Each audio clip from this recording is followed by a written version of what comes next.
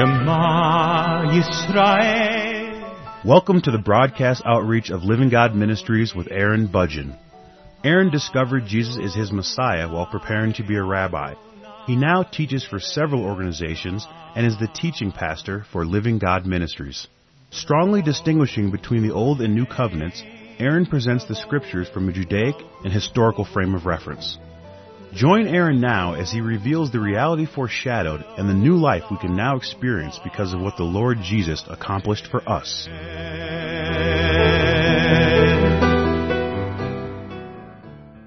When a person first goes to church, normally for the first time, if they hear the gospel message presented to them, then it normally sounds something like this. The gospel message is normally something like, no matter how evil you were or are, no matter how many sins you have committed, and no matter where you are in your life right now, your God wants you. The Lord Jesus has died for all of your sins, and He no longer holds any of your sins against you. And He wants you to come to Him to receive His forgiveness for all of your sins, so you can now be saved and have a place with Him in the kingdom of heaven, in His kingdom. The message is normally oriented in that way, to say that none of your sins are being held against you anymore, that you can now come to Him right where you are, right in the condition that you are in, regardless of where you're at in your life, regardless of how messed up you are, regardless of how many sins you've committed. You can come to Him right now, and He will take you, He will embrace you, and He will love you, and He will save you. That's a very common message, and of course it's true. It's true that the Lord Jesus has died for all of our sins, and He no longer holds any of our sins against us. And when we first come to Him, He wants to take us right where we are, right in the condition that we are in. But then you come back the next week, and often the message changes. Normally the first message is He'll take you right where you are. He will take you in the condition that you are in. But then the second message normally sounds a little different. Or maybe it's the third message, but normally you don't have to wait very long before you eventually get the follow-up message, which is you had better get your life cleaned up. You had better get yourself straightened out as soon as possible, because if you don't do it right away, He might throw you back.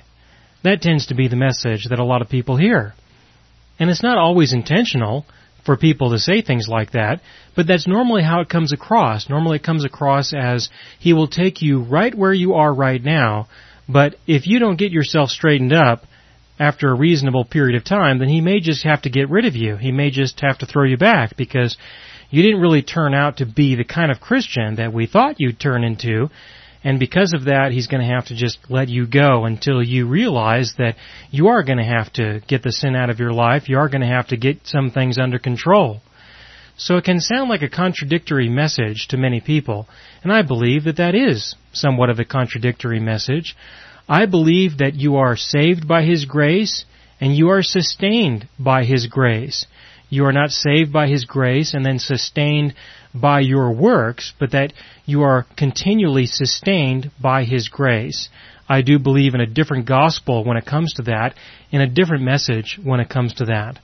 But many people do hold to this, and because of this point of view, there are a lot of people who do come to the Lord Jesus seeking for Him, but then they realize that there is no way that they are ever going to find Him, because according to that perspective, according to that persuasion, they're never going to be able to get enough sin out of their life in order to really know Him for who He is.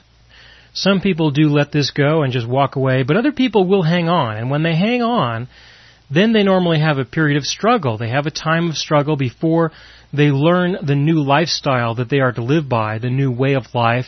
They start learning about the things that they should involve themselves in and the things that they should separate themselves from so that they don't expose themselves to too much temptation in life. And if they start doing the right things and participate in the right activities and they change their vocabulary a little bit, then perhaps they may be able to integrate within Christianity, within the church in such a way that perhaps in some way, maybe through osmosis or something like that, they may eventually be transformed into somebody that they would like to be.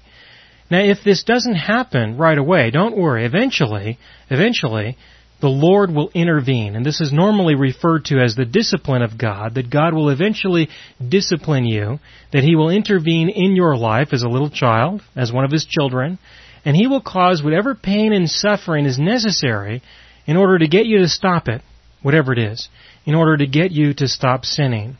And the passages in the Scriptures that people normally refer to are of course found in Hebrews chapter 12, verses 5 through 12, when it speaks of the discipline of God. And in the previous broadcast I was explaining that this discipline has really nothing to do with punishment for a past event, but actually has to do with preparation for a future event, to prepare you for the things that you will encounter and deal with in the future.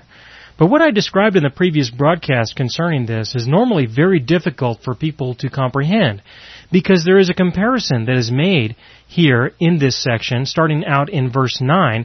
In Hebrews chapter 12, verse 9, it says, "Furthermore, we had earthly fathers to discipline us, and we respected them. Shall we not much rather be subject to the Father of spirits and live? For they disciplined us for a short time, as seemed best to them, but He disciplines us for our good, so that we may share in His holiness." People will normally look at this and then say that, well, my father here on earth, if you had one, was a person who punished me for past events, and in that way He tried to prepare me for those things that would occur in the future, for those circumstances of life that I would be confronted with in the future. But for the most part, I felt as though it was punishment for things that I had already done, not necessarily preparation for things in the future, but that of course depends on your point of view, I suppose. But because my Father treated me this way, so now I'm going to believe that my God is now going to treat me in the same way. But that's not what He said here.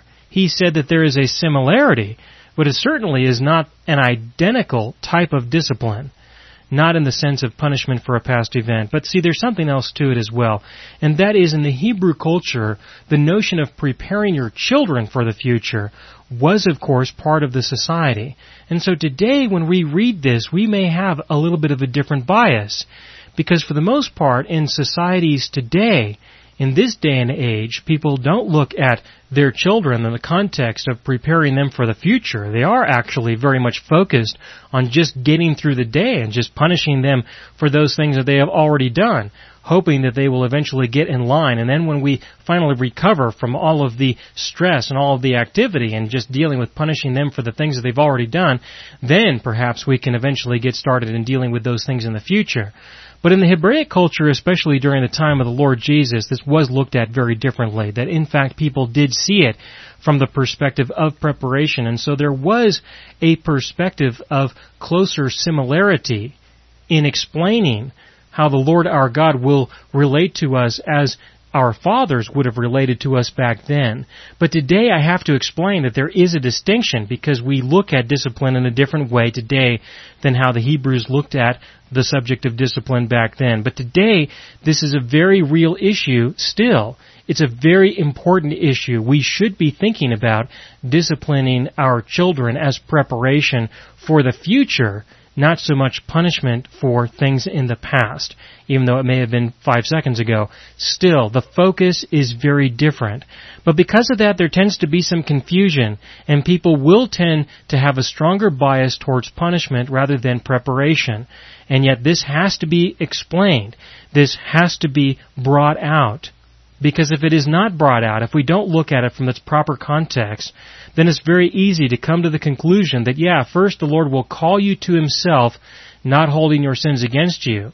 But now that He has called you to Himself, in order to be a God to you, in order to be a Father to you, He has to now deal with all of your sins in the past. He now has to punish you for the sins that you are presently struggling with hope that eventually you will become more sanctified, you will become more holy, you will be able to participate in His holiness, share in His holiness by being holy yourself, so that you can then be better prepared to deal with those things in the future. And I do not believe this, but this is what a lot of people believe because of what is described here in verse 10 in Hebrews chapter 12. Verse 10, he says, "For they disciplined us for a short time, as seemed best to them. But He disciplines us for our good, so that we may share in His holiness." But I look at this very differently. instead of sharing in His holiness in the sense of being holy as He is holy, I don't look at it that way. I look at it in the context of He prepares us for the future so that we can, in the future, enjoy His holiness in a greater way. That's what I believe He is saying when He says, share in His holiness in the future tense, so that we can enjoy His holiness in a greater way in the future as we grow and mature from the discipline that we experience right now. Now, when I think of the discipline of God, I don't think of it as punishment, I think of it as preparation.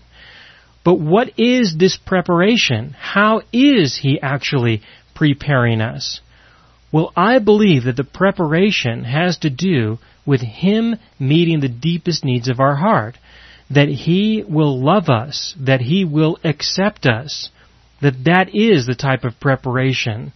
That as we live our lives now, and we encounter the circumstances of life now, we make choices, we make decisions concerning what we are going to rely on, who we are going to rely on. We decide, am I going to engage in this sinful behavior because it's going to make me feel good? Or am I going to trust and believe that my God truly loves me, and am I going to live being thankful for that? Am I going to choose to feel good because I think somebody else is going to love me or somebody else is going to accept me? Or am I going to be thankful for the acceptance and the love that I already have in my life that my God has already given to me? And as we live our lives and we make choices concerning this, we make decisions concerning this, when we choose to pursue those things in the world, it always leads to emptiness. It always leads to a sense of desperation because of the inadequacy of sin. It always leads us to being separated from the love of God because we are no longer enjoying the love that He has for us. We're no longer living with the love. We don't believe and we don't take, and so we don't live in an acknowledgement of His presence. Instead, we pursue the world, and that leads us to emptiness and pain and definitely a lack of peace in our lives. But when we receive what He has for us, it does lead us to a sense of peace and joy in Him. And that peace and joy in Him is something that we can enjoy in a greater way as we live our lives over a period of time. Over a period of time, He disciplines us by giving us what we need. And the exercise is an exercise of taking and an exercise in believing and trusting and enjoying. That is the exercise, the preparation. Because eventually, when we encounter similar circumstances of life in the future, when we encounter other circumstances, maybe even greater challenges of life, over time we will begin to believe and trust because we experience the reality of Him in our lives in small ways. So that eventually, in the greater circumstances, in the greater challenges, in the greater sufferings and encounters and struggles that we experience, especially due to the sins of other people that we suffer from in our lives, when these things happen, we will again have a new opportunity to share in His holiness. But this sharing in His holiness is further turning to His holiness. Not to say that we are going to manifest the holiness of God, but to say that we are going to turn to Him and truly embrace His holiness. Truly enjoy His holiness because we know where to go. We know who to go to. We know what He has, and we know what He gives, and we know what we can take, and we enjoy that which we need. And that is to partake in His holiness. And when we do that, what manifests within and through us? Well, certainly due to the fulfillment of His presence in our lives, we experience the peaceful fruit of His righteousness. The righteousness of God and the peace of God as we experience His peace in our lives during those circumstances.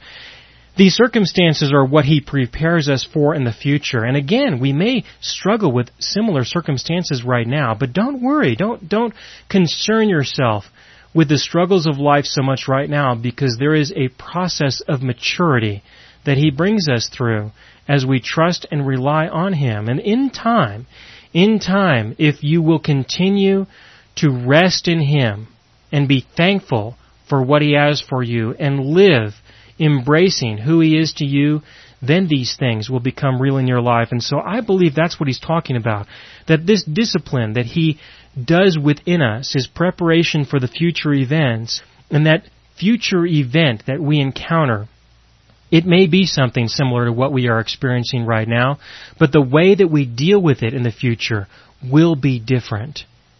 Let me consider this from a different perspective, from the perspective of our own children, how we as parents will often look at our own children or the relationship that we have with them. In many cases, the way that parents look at their children is they look at their children as if they themselves are going to be God to their children. Now, of course, they don't normally think of it that way directly. However, from another point of view, I think you'll understand what I'm saying. Let me give you an example. Consider how we normally respond to our children when they start misbehaving. There are normally two different responses or two different reactions that we can have. The first thing that we can do is we can discipline them in the sense of punishing them for what they just did. That's one way that we can respond. The other way that people will respond is we will respond by trying to love them in such a way that they will feel happy, they will feel as though they are doing well or they are enjoying the love that we are giving to them. And so if we make them feel good, then they won't be misbehaving. That's another approach. Now let me focus on this notion of trying to make our children feel good by loving them, with the belief that the more they feel good, the less that they will be misbehaving, because in many cases our children start misbehaving because they just don't feel right. They feel cranky, they feel bored, they feel as though they are not getting enough attention, and so let's just give them the attention that they desire in a positive, constructive way. Now, I certainly don't think that there's anything wrong with that, but what I am saying there is something wrong with is when we take the position that we are the ones who are going to meet the deepest needs that our children have. That's when there is a problem. That's when there is an issue. You see, our children were created by our God to have the need to be loved. They need to be loved. They need to be accepted. They need to have some sense of understanding about the world that they are a part of. They need to have some sense of purpose and direction in their life. And we can notice that as we observe our own children. But the problem is that we can often assume that we are the ones who are going to be able to fulfill the needs that they have. And there is an appearance that we do that. There is an appearance that we do that when we do love them with the love that we have, and we accept them with the acceptance that we have, and we teach them and guide them, and we keep them busy, in other words. When we do that, there is the appearance that we are meeting their deepest needs. But the fact is that our God created our children in such a way that only He can truly meet those needs. And if we don't believe that, if we believe that we can be a replacement for God, then in that way, we believe that we are going to be God to our children. And when we do that, then we can easily make the mistake of continually directing them to have dependency on us instead of growing and maturing them to have a dependency on their God. That is a very common mistake that people make. But the fact of the matter is that when we look at our children from this perspective, then the discipline that we are able to give them in terms of preparing them for the future, by loving them, by accepting them, by giving them an understanding of the world that they are going to be faced with, by giving them direction in life, by encouraging them to have specific or distinct purposes in life, making good choices, for example. When we do that, we are often assuming that we will be successful in that regard. Now, I do believe that we should do that, don't get me wrong. However, for us to assume that we are going to be complete, that we are going to be a replacement for God, is a poor assumption. I believe that there should come a point in a child's life when their parents speak to them in this way. I believe that we should look for the opportunities, and we should be quick to take advantage of the opportunities when they come, when they are appropriate, to speak to our children in this way, to tell them Look, have you noticed that even though you know what you should be doing, even though you know how you should be responding, even though you know that what you're going to do is going to be self-destructive, have you noticed that you still do it anyway? I mean, have you noticed that? Have you noticed that you still don't feel at peace in your heart, regardless of the things that you pursue and regardless of who you make friends with? Have you noticed that there still is some sense of emptiness that's there? That you still have the same sinful desires, you still have the same sinful attitudes, and these things just don't seem to be going away for some reason. Have you been noticing that? And if they have any sense of intelligence about them, they should probably recognize that that's true. That they do things that they don't want to do, that regardless of what they pursue, and regardless of how well they feel accepted and loved at home, regardless of these things, they still have an evil, sinful condition of their heart that leads them into sinful activities and sinful behaviors and sinful attitudes that causes them to experience a significant lack of peace, a significant lack of joy, that they don't feel good at all. No matter how much they try to do things that make them feel good, it just doesn't happen. In fact, when they think that they have solved one problem, in reality they end up creating two as a side effect. And so things get worse. What I believe we need to do is we need to be attentive to the opportunities to explain to them that the only way that they're going to experience any true happiness, any true joy, any true sense of peace and rest in their own heart is through a relationship with their God. That it is only in Christ Jesus that they can experience this. And so that's why I was explaining the subject of discipline in the context of meeting the deepest needs of our hearts to prepare us for the future circumstances that we will be confronted with. So likewise, our children also need to eventually turn to the Lord so that He will meet the deepest needs of their hearts, so that they can be prepared for the circumstances of life that they are going to be confronted with. We as their parents are not going to be a substitute for our God. He has reserved this power only for Himself. He's not going to share it with us. He's not going to share it with anybody else. That's what I mean when I say that you cannot be God to your children. You must eventually direct them to Him. And if this is the case, then we cannot go in to Hebrews chapter 12, verses 5 through 12, where it speaks about the discipline of God and the notion that we as fathers will discipline our children and prepare them for the future. So also the Father of spirits does the same thing, because He doesn't. He does something very different because He can do something different, because He can reach His people. He can reach our children in a way that we cannot, in a way that we never will. And so we cannot look at this as many people do. That many people will look at this and say, well, I will be the disciplinary person in my children's lives until they become of age, and then I'll just kind of turn them over to the Lord and He'll pick up where I left off. That is not the case. He does not pick up where you leave off. You may be able to address and deal with the issues of the flesh, but He is the one who deals with the issues concerning the Spirit. He is the only one who can do that. We can deal with the issues of the flesh in the context of discipline, and certainly we can prepare our children to be constructive members of society, even though they may reject the true and living God. We can still prepare them and discipline them to a certain extent in that way.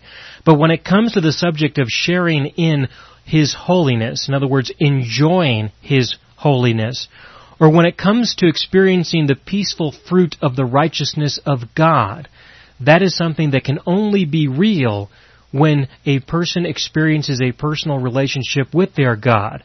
And this is something that our children can experience long before they leave our home, long before they enter into the world, long before our discipline of them, preparation from a fleshly perspective, ends. Long before that what we do is not carried on by our God, whereas He then follows them around and punishes them for past events, but He deals with His people in a very different way. The government actually picks up where we leave off. When our children leave our home and they are no longer going to be subject to our discipline in their flesh, the government picks up from that point on and punishes them for their sins that they commit in the flesh. The Lord doesn't have to be involved in those things. The government takes over when it comes to things like that. What I'm referring to is something very different. And so there is a similarity, but there is not a substitution. When we look at Hebrews chapter 12, verses 5 through 12, this is something that's very important to understand when it comes to the subject of the discipline of God and how He matures us and how He grows us and how He then involves Himself in our lives to an extent where we can then, in the future, be involved in His life, His holiness, and His righteousness, and His peace. You see, there is no peace outside of having a personal relationship with your God. There is no peace. You may be able to experience what the world offers in terms of peace, but that kind of peace usually has to do with the notion of having enough food to eat, or not having to work as hard as you may have had to work otherwise, or people are not violating you as much as they would be otherwise. That kind of peace is what the world offers, but these things do not really deal with the issues on the inside. They don't really deal with the issues of a person's heart. This is something that only our God can do within us. There is a peace that He has for us, the very peace of God.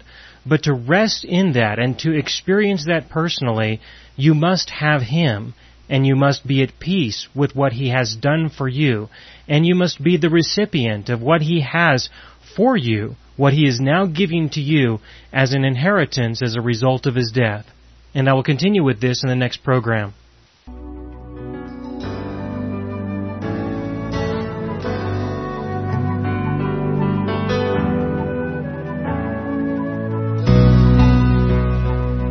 You have been listening to the broadcast outreach of Living God Ministries. You can hear all of our programs for free through our radio archive at livinggodministries.net. That is, livinggodministries.net. Do help us develop new radio programs and continue broadcasting on this and other radio stations. Send your contributions to Living God Ministries, P.O. Box 38353, Colorado Springs, Colorado 80937, or use the donation link on our website, livinggodministries.net. That is, livinggodministries.net.